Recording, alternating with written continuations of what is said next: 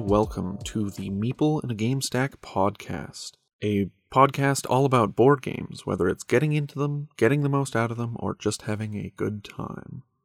This is podcast number 15, and as always, I am your host, Mitch Brown. And this is a very special podcast, the culmination, the final episode of my 2020 Top 30 Games list, detailing the games that I think are the best existing board games that you can play right now. If you want a description of how I ranked this list, as well as what went into consideration for this list, please check out the last two episodes before this. I kind of go over the ranking system in the first podcast, so I would advise checking that out first. But now we come to the top 10, the final list, the best of the best, the glowing exemplars of board gaming, in my opinion, and some of the best experiences that you can have in board games right now in 2020. Without further ado, let's get into it. I mean, honestly, it's hard not to feel a sense of gravitas at this grand statement of the best that I'm making, but of course, this is absolutely my opinion. If you really disagree, please feel free to let me know on Twitter or at meepleandagamestack@gmail.com. I look forward to hearing your discussions or debates or disagreements on this, as well as hearing maybe your agreements. If you really think these games are the same or just as good as I think they are, or as much fun as I think they are, please let me know and shout out. Alright, without any more preamble, here is number 10 on my top games list. And this is Clank, a deck-building adventure designed by Paul Dennen and published by Renegade Games Studios. So what Clank is, you are competing adventurers, competing thieves, who are delving into a dungeon and trying to emerge with the most loot. However, in this dungeon there are traps, there are enemies, and there is a great sleeping dragon within, all of which you have to avoid, scoop up as much as you can, and get out alive, more importantly, to win this contest between you and your fellows. How you will do this is through a deck-building mechanic. In your deck, at the very beginning, you will be a clumsy and inept adventurer, but as you go, each turn you'll have the option to buy from a communal pool and add more cards and more abilities and more items into your deck, which on further turns lets you do more, go farther, overcome obstacles, and scoop up as much loot as you can. However, that is not all. You also have to navigate a maze-like ruin and try to find the most efficient path around while scooping up the best loot that you possibly can, while also doing this before any of your compatriots, or competitors in this case. All the while, you have to avoid making the titular clanking sounds and clumsy fumblings that will give you a chance of having the dragon attack you and ending your adventuring career within its dungeon. How this works is if you make generate clank or noise, you generate cubes that go in a communal pool, and once a triggering event happens, all of these are thrown into a bag, and 3 are pulled out. Whichever ones are pulled out are then that much damage that the dragon has awoken and done to whoever's cubes have been drawn.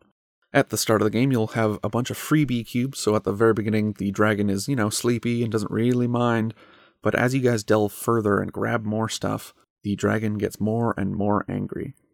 So, even though this is navigating this thing, you also have a push your luck mechanic. Do you try to go the very deepest, grab as much as humanly possible, try to stagger your way back up to the entrance? Or do you just want to go quick, grab something, and then immediately try to make as much noise as you can to try to get the dragon to eat everyone else? It's a wonderful balancing act between the players, their decks, and this dragon. The randomness and the random attacks of this dragon. And for me, this game is excellent. This is a really, really creative and interesting way to use the deck building mechanic. The gameplay is punchy and fun, as well as that sense of progression that deck builders do so well, where you start as a bumbling burglar and you end as a master thief. Your deck will get better, you will be able to do more things, and as you go, you'll get better and better in a really satisfying way, while also trying to push your luck on this random draw mechanic. All of this comes together in a really satisfying and entertaining game that I think is underappreciated for what it is. I really think this game is excellent and better than a lot of people give it credit for. I think it's been around now, and I'm certainly kind of a latecomer to it. It's been out for a few years, but I think people really don't appreciate it quite as much as it deserves. And yeah, for me, it's a really tremendous game and a really great fun that almost is great for teaching games to new people. It's really a super approachable theme, and as well as getting some really, the essential vitamins of board gaming, that is push your luck and deck building and all these mechanics mix into it that are really teachable and digestible by new players in a way that is also really, really fun and still super entertaining for people who do know board games. I really think this is an excellent game and one that should be in everybody's collection. And that is number 10, Clank. The next game on this list needs no introduction. It is a colossal titan in the board gaming industry, and one that, well, I think deserves a place on the top 10 spot. Certainly not number 1, as many people would, and that is Gloomhaven. The sprawling, colossal adventure campaign dungeon delving experience that is Gloomhaven. How it works is the actual gameplay is broken into scenarios. Each scenario you will have your character, which has its own deck of abilities that it can use. The deck also functions as its health and stamina. As you go and play cards and use the effects on your cards, you will slowly dwindle your deck down until you run out of either health or stamina, and you have to achieve whatever goal of this mission before that happens. However, also cleverly, initiative, unlike most tabletop role-playing games, is random each turn depending on what you're doing, and on the cards is your initiative. So you can't explicitly communicate, but you have to coordinate with your teammates while also trying to do your objectives before the enemies can. If you can go first, great. Also on the cards, and a clever twist is that on each card are 2 abilities, a top and a bottom, and you actually have to play 2 cards each turn, matching up a top and a bottom of 2 different cards. What this does is give a wonderful bit of tension between a card, and it might have a awesome, terrific ability that you need right now on the top, while also having an essential ability that you need on the bottom, and really making each turn is kind of a dilemma. You have to choose what you're going to do.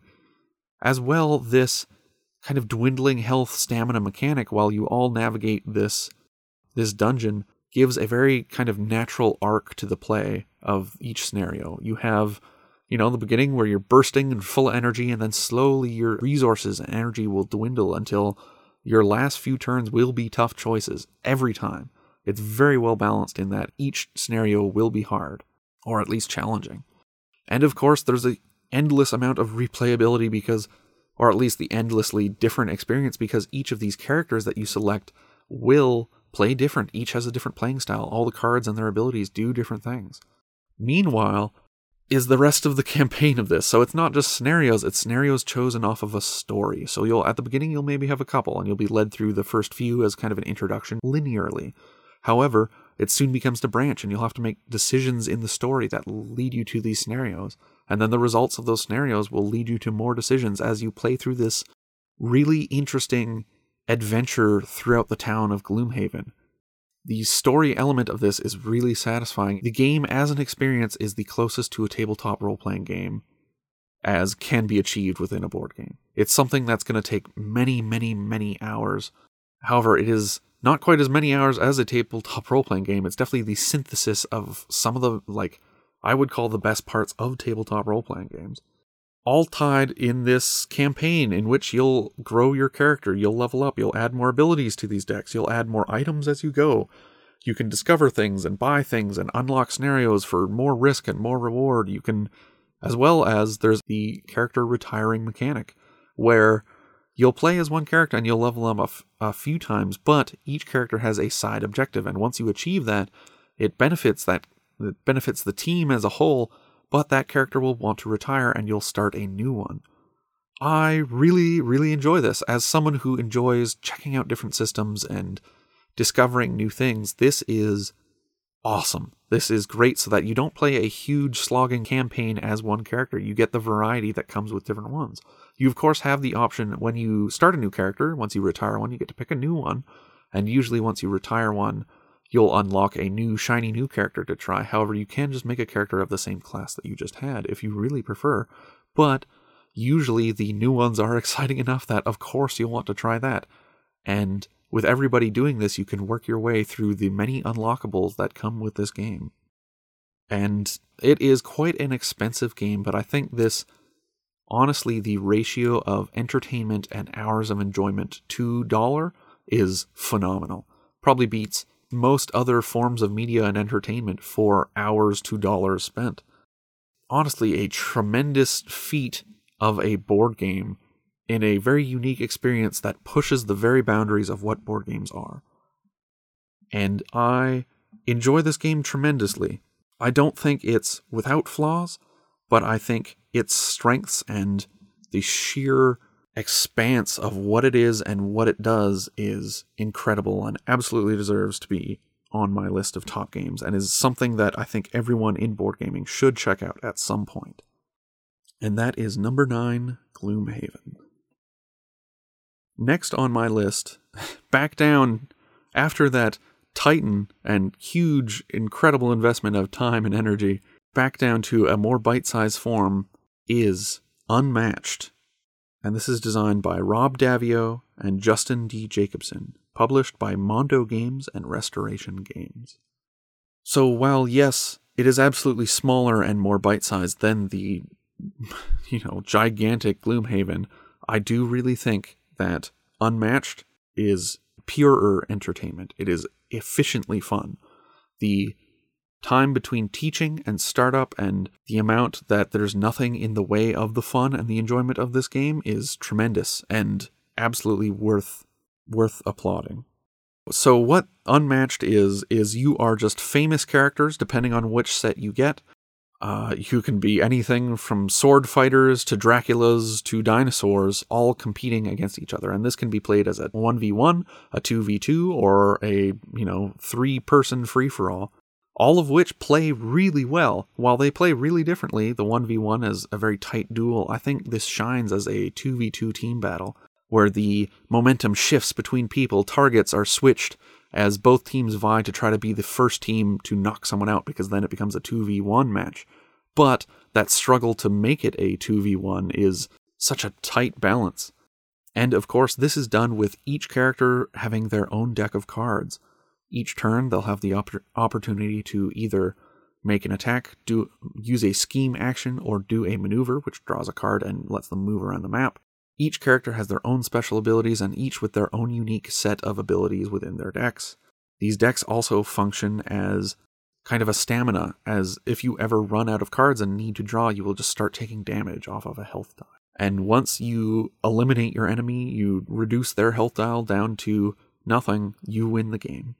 And that's done through a very interesting reveal mechanic. You both select an attack card, and then the defender has an opportunity to select a defense card, both of which are revealed at the same time, which in and of itself is a very interesting mechanic because you don't know what's in your opponent's hand. Maybe they have a huge reversal that will actually hugely negatively affect you, or maybe they have, the equivalent of defending themselves with a handful of cotton balls. You really don't know. And sometimes they have a huge hand of cards and no defense cards in there to defend themselves, so you just get free shots. The mix of the movement around this board with the mechanics of the different attacks that all these characters can do and the different play styles that each of these characters has makes this endlessly replayable. The leanness of the rules and the efficiency with which it becomes fun is excellent for new board gamers, for old board gamers, for anyone who wants to play a board game with you. This is pure pulp action fun, and it's absolutely just that easy. On top of all of that, this very lean, punchy game is draped a layer of some of the finest artwork I have ever seen. I think this is possibly the best illustrated game ever. I really think the art, every single piece of art, and this is largely due to Mondo being partnered into this, is that every single piece of art in this game is a piece of art. Not just a placeholder to give you a vague notion of what the designer was intending. Each is a unique and really impressive display of minimalistic or stylistic art. And absolutely, this is personal preference, but I think that style of art is exactly what I would shoot for and what I want to decorate my living spaces with. So really, Unmatched lives up to its name. It is tremendously good. It is endlessly expandable with these different characters. It's very affordable. The base sets are not that expensive, cheaper than most board games, and all of the expansions are even cheaper than that. It's very easy to teach. It's very fun to play. It's very quickly over. It's easy to do a few rounds in a night. It's very entertaining. It's very approachable. Honestly, this game is aces, and I think you should try it out. It's a joy to own, a joy to play, and a joy to share with people. And that is number 8, Unmatched. And for number 7 on my top 30 board games of all time is a game that should come as no surprise to anyone who regularly listens to the podcast. And this game is Fox in the Forest, designed by Joshua Bergel, published by Foxtrot Games and Renegade Game Studios. What Fox in the Forest is a 2-player trick-taking game, where players will be dealt hands of cards, I believe 13 in them, and each turn they will have a chance, with one player leading and one player following, to play tricks.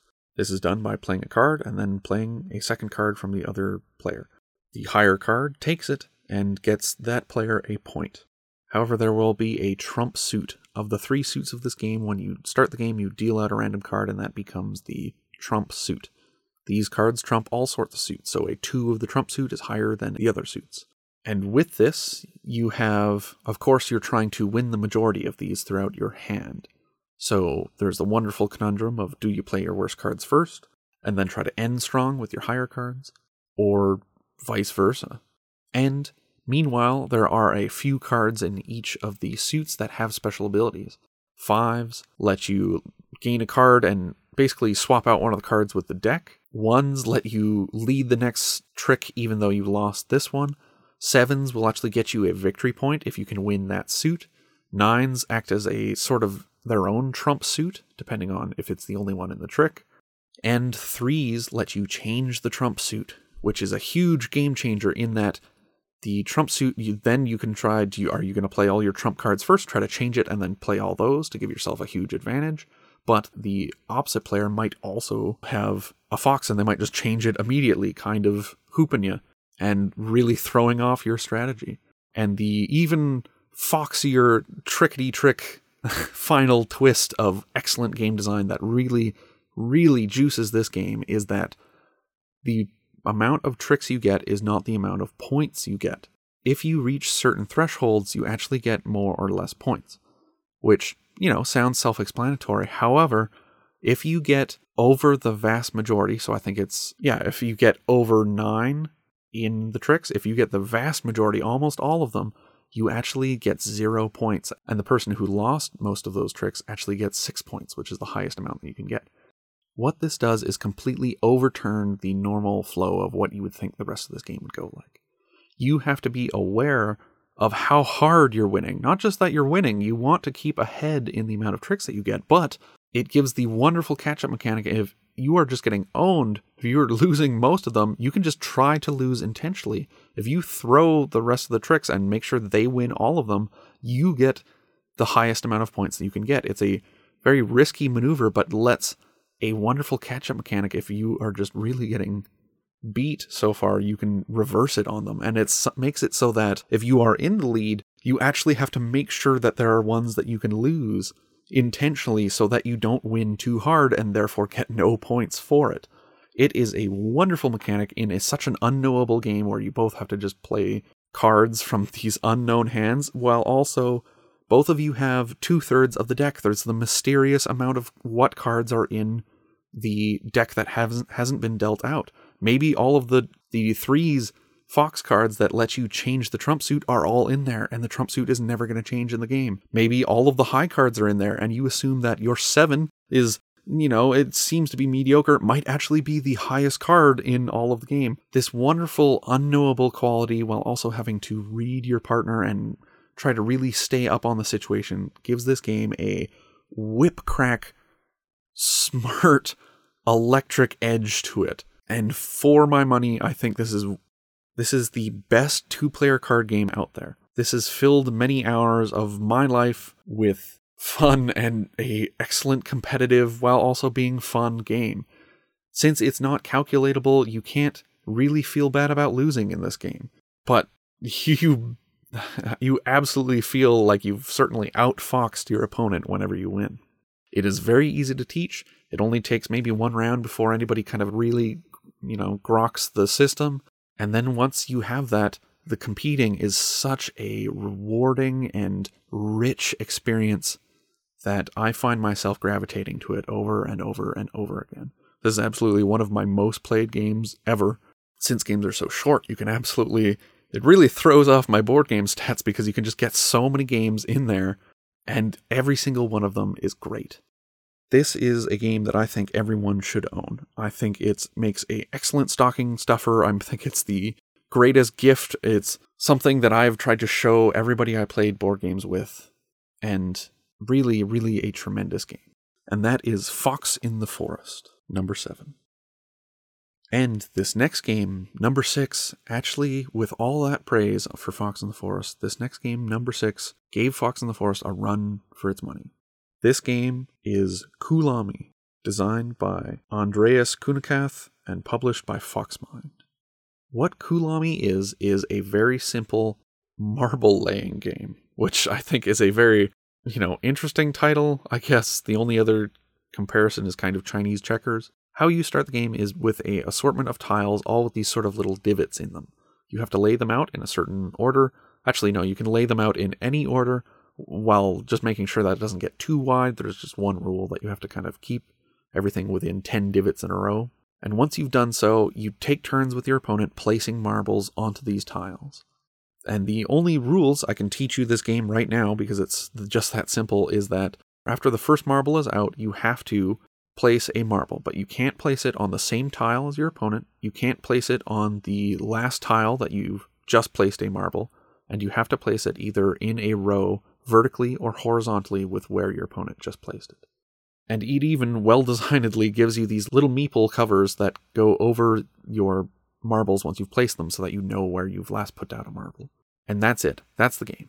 It is deceptively simple because the first half of the game you feel like you're not really playing a game. You're just putting marbles out, making sure you follow that rule. But as the board fills up with these marbles, you reach how to win. And that is by having the most points. You score points for each tile that you have the majority of your color of marbles on. So some of them are 6 divots, some of them have 2, some have 4, and some have 3. And if you have the majority, so, 3 out of 4, or even 1 out of 4 if you're the only one to have a marble on that tile, if you get that, then you get as many points as there are divots on that tile. So 6 for 6, 4 for 4, etc. And at the end of the game, if you have more points, then you win. That's it. That's all. But this becomes increasingly difficult because you are competing with your opponent. They want to have more marbles on the different tiles than you do. And as you go, you will have the opportunity to, maybe you're going to choose to try to ignore tiles and try to have the majority, even with just 1 marble on this tile. Or maybe you're just going to intentionally cancel your opponents and try to put the even amount of marbles on tiles just to, take away points from them instead of scoring yourself points. This game is very quick. It's very easy to teach. That is the rules. I've literally taught you all the rules in the game. And once you play it, it becomes a wonderfully simple and elegant puzzle and duel between your opponent. You are trying to control most of the stuff while denying control to your opponent, all while operating within the confines of the rules for placing marbles. And within that, once you've kind of grokked that and played your first few games, you can try to use that to your advantage. You can put your marble in places which will force your opponent to put marble in a place that you want and try to chain those moves together. With try to being the key word there, because of course they're trying to do the same thing. It is very quick, it's very well designed, it's very elegant and even visually appealing with the black and red marbles on these nice wooden pieces. Like, this is a game that you could leave out as a showpiece just somewhere in your house, much like chess or checkers or the other abstract games. I think this is some of the best and purest game design out there. This one is so quick to pick up, it's something that I literally played once and then returned to that board game cafe to buy it the next time. The next time I was in there, I'm like, I'm buying this immediately. It was literally like the next day. It is tremendously good, tremendously simple, super easy to teach, and once you start playing, it's a wonderfully cerebral and tense competition between you and an opponent. This is an excellent game, and one that I have enjoyed discovering this year tremendously, and one that's just going to be in my collection probably for the rest of my life. It's really a tremendously good game, and that is Kulami. And now number 5 on my top 30 games is really a veteran of the board gaming industry, really one that I think most people know, and for a very good reason. I think it is absolutely tremendous, and that is Dominion, designed by Donald X. Vaccarino and published by Rio Grande Games. So Dominion, for those of you who don't know already, is the granddaddy of all deck builder games. It certainly probably wasn't the very first to do the deck building mechanic within games, but it's absolutely the one that made the mechanic popular. And while Clank is on my top 10 using the deck building mechanic, I think the deck building mechanic was really perfected here. And the leanness and purity of the design of this game really stands out. So what Dominion is, the theme is a light dusting on top of it. You are a ruler trying to expand your dominion or your kingdom through these various lands. How this will work is you'll have a starting deck filled with the barest minimum of coins and point cards. Basically, you're a very small kingdom with money. And how it works is every turn you'll have the opportunity to play action cards out of your hand. You'll draw 5 cards off your deck, have the opportunity to play action cards, and then with those actions, you can then spend money cards from your hand to acquire new cards, and those will go into your discard pile. You'll keep drawing from your deck until there's none left, and then shuffle your discard, and that becomes your new deck. And that is largely it. You do this until all of the very highest scoring land cards are taken, or 3 of the available stacks of cards are emptied. Once that's happened, you just go through your decks and reveal all your point scoring cards, and whoever has the most wins. And that is the very lean design of this game. What is for sale will be, of course, the point scoring cards. You'll have more money cards, so using money to buy bigger stuff later, or you'll have the action cards, all of which have various effects. There'll be close to 10 in each game. You'll have various options in each game, and they all have abilities to benefit you in some way, with some of them comboing off each other and letting you build up an engine. So as you are deck building, this is very much an engine building game, and due to the leanness and just how there's no guardrails on this, so you can absolutely build a bad engine. My first few games, I absolutely just bought point scoring cards, but what you realize is that if you get a glut of those at the beginning of the game, it just bogs up your engine, and each turn you'll just draw point scoring cards, which are great for the end of the game, but they don't let you do anything on your turn. So you quickly have to learn to balance getting more money to get more cards, while also getting actions that lets you better utilize that money, while also getting the point scoring cards that actually let you win the game. And this game, I think, is the epitome of like clean design. It has the perfect sort of arc to its gameplay. Of course, your first few turns, you will not be able to do much, but like the first few pebbles that start an avalanche, you will slowly just gain momentum and knock more things off, and slowly build up until the last few rounds of the game, you can do some incredible things and buy the hugely expensive cards. And this sort of exponential growth, for me, is super, super satisfying. It leads to a very, very excellent and enjoyable play experience as you get to feel and experience your deck grow in ability and momentum and let you do more on each turn. The sense of growth that is given by this arc is tremendous and intensely satisfying.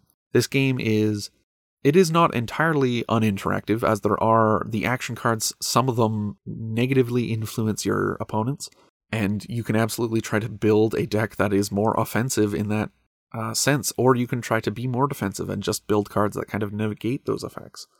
The sense of choice and the sense of growth within this game, with no extra, there's not an ounce of fat on this design. It's absolutely just the purest, simplest this is what the experience is, with no frills and no extra guff at all. And the sense of choosing how you want to play and how you want to build is very satisfying, as well as the sense of growth is just tremendous. And really, I think this is, as much as I've said there's before on this list that there are games that everyone should own, I think this is like remedial board gaming. This is absolutely one of the founding building block type board games in the board gaming hobby. And I think everyone should basically play this one before they play other deck builders. Or at least just play this at some point. This is a tremendous game, even though many other games have tried to use its mechanics. It has just done so well that it stands as a titan within board gaming, and as number 5 on my list of best board games. And that is Dominion. Number 4 on this list is almost the diametric opposite. If Dominion is sort of the building blocks and logical and, I guess, nutritional, then Quacks of Quedlinburg is the crazy handfuls of candy that a kid pulls out of the candy store when given far too much money to spend.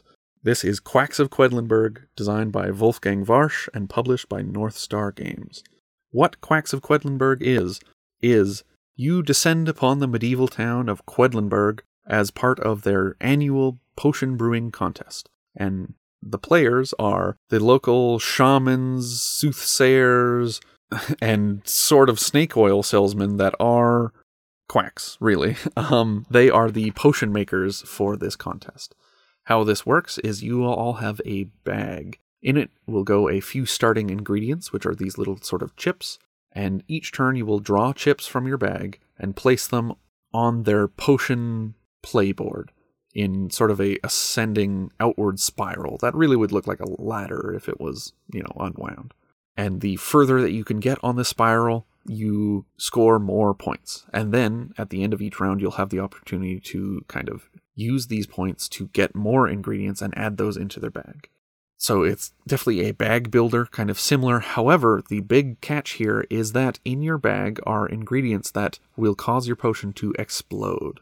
If you ever get over 7, which is the limit for these cherry bomb tokens, which are the exploding component, if you ever get more than that, your potion explodes and you will be hindered at the end of each round. Normally you would score points and be able to get ingredients, but you will have to choose to do one of those. So, what this turns into is a deck builder where you can draw as many cards as you want. However, those cards could be bad, so it's constantly a struggle of pushing your luck. Maybe a couple more, maybe this one's safe. And you're not allowed to look in your bag throughout the entire game, but you can feel the chips and you can count how many are left and kind of do the math to figure out how many of the exploding tokens are left and how good your odds are. However, it's random and human brains are bad at random. We think that 75 means 100% we're good. But if you have the odds of, 75% of the chips in there are not going to cause your potion to explode, sometimes it just will. And watching people struggle with this push your luck element to it and doing so yourself is intensely satisfying. It is such a fun dilemma of watching people start to sweat as they want to keep going and keep getting more points and get more points to get more ingredients to get more points and just build this intense potion brewing bag and assortment of ingredients. You'll watch them slowly start to slip into that gambling mindset of, maybe just a couple more. Okay, one more should be fine. Okay, one more. I want to have the most here because, of course, you're incentivized to get the farthest on your spiral each turn. You just want to keep going and keep beating your opponents. However, this path is just lined with failure and you will be doomed to some sort of explosion at some point unless you play it really safe. However, how you win the game is not by playing it safe, because as you get more points over these rounds, you will get more stuff and be able to get more points for the end of the game. And that is Quacks of Quedlinburg. It is very simple, and I've heard people criticizing it for the lack of choices in the game. However, I absolutely refute that because the decisions that you do have are incredibly satisfying and incredibly portentous, and definitely everyone is a dilemma. Every single ingredient that you pull, you are going to think about whether it's going to explode or not, and you're going to worry about it. And that bubbling tension within this potion brewing game is aces. It is excellent. And the design sort of mechanics within it, the little catch-up mechanic with the rat tails, giving the players that are kind of in last more, basically steps up this ladder to try to catch them up and keep things from getting to negate the randomness so that you are still in the race even if you have a couple bad turns, are excellent and I think masterful strokes of game design to really keep this very random push your luck game white hot and exciting throughout. And I have played this game many, many times. I've shown it to many people, and I love the tension that it creates and just the fun, not know what's going to happen next atmosphere around it. It's a tremendous game and a tremendous experience, and I think absolutely one of the best games of the last few years. And that is Quacks of Quedlinburg. And now for number 3 on the list. Once again, this is another game by Mr. Warsch. This is Taverns of Tiefenthal, designed by Wolfgang Warsch and published by North Star Games. Where Quacks of Quedlinburg is exciting and poppy and unknown, Taverns of Tiefenthal is steady and comfy and warm, which is a very strange sort of sensation to get from, bits of cardboard. However, what you are doing in Taverns of Tiefenthal is you are competing to have the best tavern within the town of Tiefenthal. How you will do this is by attracting wealthier and more influential patrons to your bar by adding to your bar's personal deck. Each turn you will draw from a deck which fills the tables. You will then have a dice drafting mechanic where you roll dice and get to choose one and pass the rest around the table and then choosing another and so on and so forth until you have your dice. You'll then use these dice to trigger different abilities within your tavern, generating either beer or coins. Coins let you add improvements to your bar. You can hire more waitstaff, more servers, more dishwashers, more beer itself, more brewers, or more tables. While the actual beer is used to recruit more patrons and get more points for winning the game. And these patrons also give you more opportunities in the future to earn more points. They kind of diversify what you can do with the dice, because at the beginning of the game, 1s and 6s are kind of the best things. Everything in the middle is pretty useless at the beginning until you get more of these patrons, which let you use the different faces of these dice for things and for higher scoring points. So what you do after you've used your beer and your coins to get all these improvements is you put them on top of your deck, and then you'll start again next round. So you know for sure that each of these improvements are going into your deck, and there's not a whole lot versus Dominion where you'll go through your deck many, many times. In Taverns, you really maybe go through your deck maybe a few times. You end up not drawing that many cards each turn because you only have 3 tables until you improve it. So you might only see 3 cards depending. But once you draw these improvements, they actually increase your limit and you can keep drawing cards. It's only once these tables have filled with patrons that you actually have to stop. So you have to balance building your bar, building the actual points cards while diversifying what you can do with these dice, while also diversifying, having enough in your deck to kind of start improving your turns and letting you do more on each turn, and sort of chaining all of that together. This is a interesting and complex engine builder where different parts of the engine fire at different times, and trying to make them all work together and work consistently is difficult and the main puzzle of the game. And I understand that this game is less well reviewed than Quacks of Quedlinburg. I understand it doesn't have the highest highs that Quacks of Quedlinburg has, where you get really lucky and manage to draw the final thing. What it instead has is more consistently satisfying. Drawing good stuff feels really good in this game, and it just is a really consistently enjoyable experience.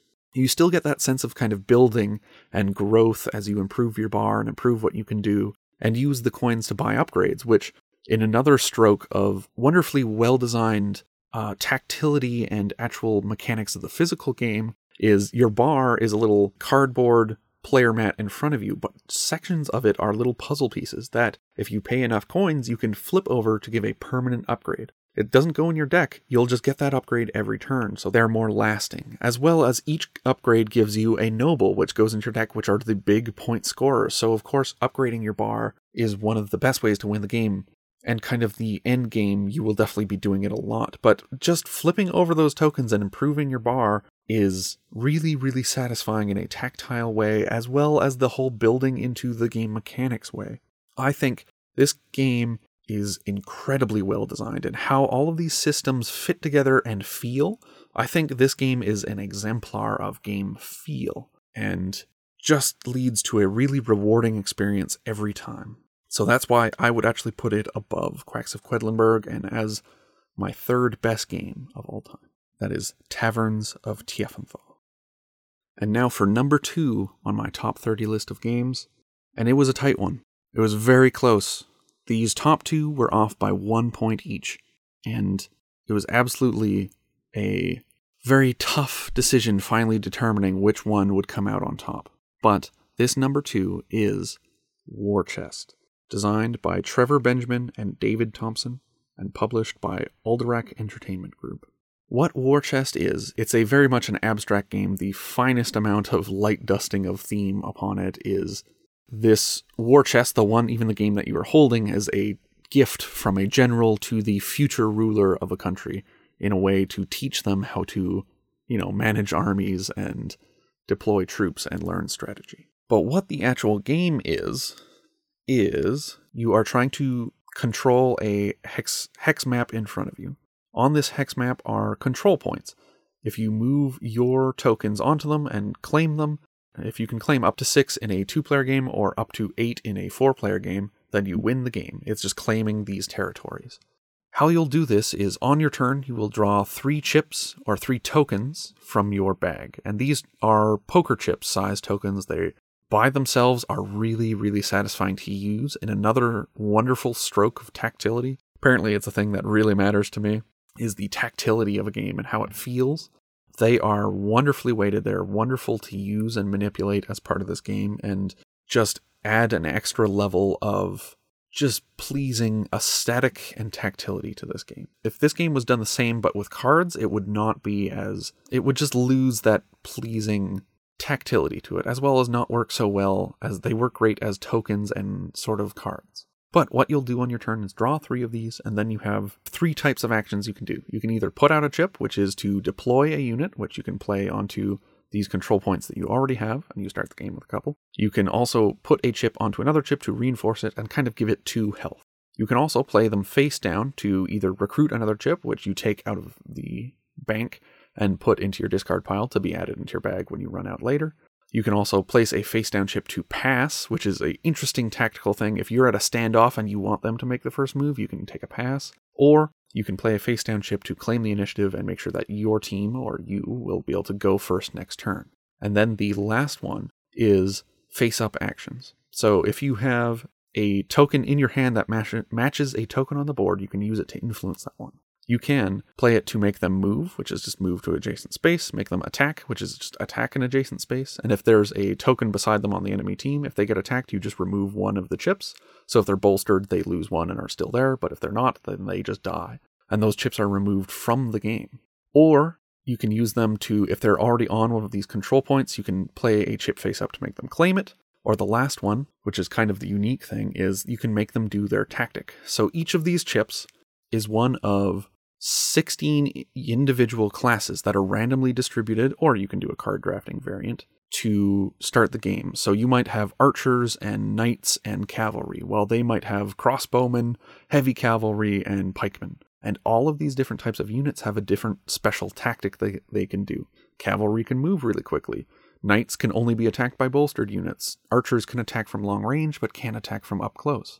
So you play the game using these combinations of actions, claiming spaces and killing opponents, and then once you have run out of chips to draw in your bag, you draw from, throw all your discard chips, all the chips from your discard pile back into your bag and draw again. So with the recruiting, you actually can add into your bag and build it much like a deck builder. However, the big balance here is that the chips that are used for controlling your units are also your unit's health. So if you throw your knight into battles and he starts to take hits and lose chips and you have to deploy again and he gets hit again, you start to lose tactical control of that unit. You have less chips in your bag. You have less chips in your pool. You're not going to be able to control that guy as much because they've lost those tokens out of your pool, which this system gives the game a wonderful, wonderful arc Like, this game could absolutely be a nightmare for two very analytical players without this system. As it is, it gives it's got a carbon half-life on this game. You will run out of options once you start taking these hits, and it gives a ticking time bomb to achieve this objective. You can absolutely win games by just, by attrition, by just removing your opponent's chips until they can't do enough to stop you from claiming these territories. However, you can also just burst forth and try to claim them quickly before your opponent can mount a defense. If they're trying to recruit too heavily and just increase their pool without managing the board state, you can win that way as well. All of these systems come into a wonderful and incredibly well-balanced, meaty gameplay experience for this. This was very, very close to being my favorite board game ever. The tactility of playing it, the balance of all these systems, the replayability and asymmetricality built into randomly distributing what type of units you get each turn is incredible. And a absolutely astounding piece of game design. This is a tremendous product, and I think if you care about board games at all, I think this is something that will bring happiness to your life. It is a piece of cardboard and plastic that will make you feel good. As well as this game also plays really well. It plays well with 2 versus 2 as well. I think in the dual 1 versus 1 is where it really shines. However, the 2v2 team variant is really interesting as well, because you get a certain amount. Instead of the 4 units that you get to control before, each player gets 3, but you're on teams. And with the alternating back and forth between the teams, like initiative order, as well as the kind of cooperation between you and your partner, and the trying to chain your stuff together, is a really, really interesting and satisfying. It's a little harder to parse everything because you can't keep everything in your head with now you have to keep track of 3 other people that are doing random things, and it makes it a little harder to anticipate what's going on. But it still is a really, really enjoyable experience and definitely awesome. This game is tremendous, and it is my favorite game that I've played in the last year, and a absolute stellar addition to my board game collection, and one that I highly recommend. And that is War Chest. And lastly, for my number 1 ranked board game is, coming as no surprise to anyone who listens to the podcast regularly, it is Champions of Midgard, designed by Ole Steiness and published by Grey Fox Games. And I really thought maybe this wasn't my favorite game anymore. Maybe this wasn't the one that I was going to rank the highest. Maybe with my new consideration and with my new factoring in for kind of critical reception and newfound appreciation of intelligence of systems and design, I didn't think that this one would still come out on top. And even so, I still played this game recently to reaffirm everything that I think about it. And it is absolutely my favorite game and my ranked best board game. It's not just my favorite. I think it's the best board game that I have played. So what you are doing in Champions of Midgard is, the old Jarl is dead, and now your clan has the opportunity, by gaining the most glory, to become the new Jarl and the new ruler of Midgard. So, within your Viking clan, you will have to gain glory by defeating vile monsters, whether they're Draugr or trolls or mighty monsters from across the seas. How you'll do this is, in the first part of the game or the first part of every turn, is you'll place your workers, your serfs, to go and acquire resources, acquire new warriors, which are their own little custom dice, as well as track down these monsters and kind of reserve that spot so that you can fight that monster later in the turn. Players will compete and take turns taking up these spots with their little workers until everyone is out, and then you have the opportunity to allocate your Viking dice. These Viking warrior dice you will have to allocate out to all the monsters that you have attacked. So if you've sent serfs to 3 different monsters, then you're going to be sorely divided in your efforts. And you have to determine who to send where and what you think are going to survive. How combat works, once you've allocated all your warriors, is combat will begin. And how it works is each monster has an attack value and a defense value. The attack value is how many dice they're going to kill every turn of combat. And their defense value is basically how many hits they can take before they die. So each turn you'll roll your Viking warrior dice, and how many hits show up on top, which are the little weapons, is how many hits they do to the monster. hopefully you've calculated well and rolled well, and you can kill that monster in one turn before they kill too many of your warriors. Some of these warriors will have shields on them, which will let them shield themselves from the monster's attack and kind of cancel out their attacks. So if you're really lucky, it's even possible to kill monsters without taking any casualties yourself. However, and much more likely, is that you're going to have to take a couple whacks at this. If you've done that and neither side is gone, they haven't killed all of your Viking warriors, and you haven't killed the monster, you'll roll again and keep doing rounds of this until either your Viking warriors come back with their shields or on them, earning glory and gold for your clan, or getting defeated and leaving that monster wounded and ready for the scooping up and defeating by one of your opponents next turn. So there are many more mechanics in this. There are blame. If you don't kill the trolls, they give blame to everyone. But if you're the one to kill a troll, you get to shuffle your blame onto other people, letting the trolls actually be a really hot commodity, not because they give you anything, but because you can just avoid losing points through them. As well as, with the various economic stuff, you can get wood and gold, which can get you better upgrades and can get you more ships, but the food and wood and gold and economics are largely to send your Vikings across the seas, where they'll have to board boats and, consume resources to travel across and fight even bigger, even more rewarding monsters. The Draugr that are right next to town are great, but they don't give you as many points as the huge sea dragons and giants that are across the sea, and are really kind of the way to win this game. So what this game does is, for me, it's the perfect union of a lot of concepts within board gaming. You have the economic management and worker placement that is sending your serfs and making sure that you have enough resources to try to do what you want to do, as well as the dice rolling and combat of your Viking warriors against these monsters. Every single fight is a gamble. You have to determine, you want to kill the monster, but you also want to kill the monster with the least amount of warriors as you can, with the least casualties. So sometimes you'll even get one warrior dice against a huge monster, just hoping that you can, by luck, just kill them with just the least amount of people possible. It's a very interesting crush of economic resource management with luck and kind of probability management and push your luck elements all crushed together in a competitive game that is, for me, the pinnacle of board gaming in its approachability, in its design, in the satisfyingness of its systems. This is a game that I can use to introduce people to board games and get them to love it immediately, as well as bring to people who love board games already and really have a great time with the systems. I really think it sits in a perfect sweet spot of balance between all of these different systems and appeals, and comes out really tremendously, even though it is such a broad appeal. This is still my highest ranked board game, and one that I think really exemplifies what board gaming can be, what it can offer, and how good of a time that you can have with board games. And with that, my top 30 of 2020 is complete. Thank you so much to listening if you've got this far. I really appreciate it. I hope you have really enjoyed listening to all of these board games as I talk about just the board games that really get me fired up and really reveal my love of this hobby and sharing these experiences with people.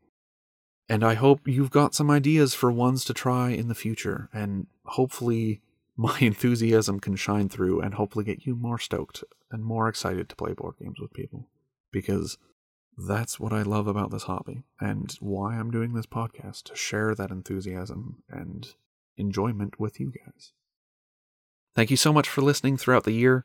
2020 has been a very tumultuous year and an interesting year to be starting this project, but I appreciate every single one of you who have listened to this, and you'll catch me next time. The next episode will be a recap of the year, as well as some things and plans I have for the future, so look forward to that next week.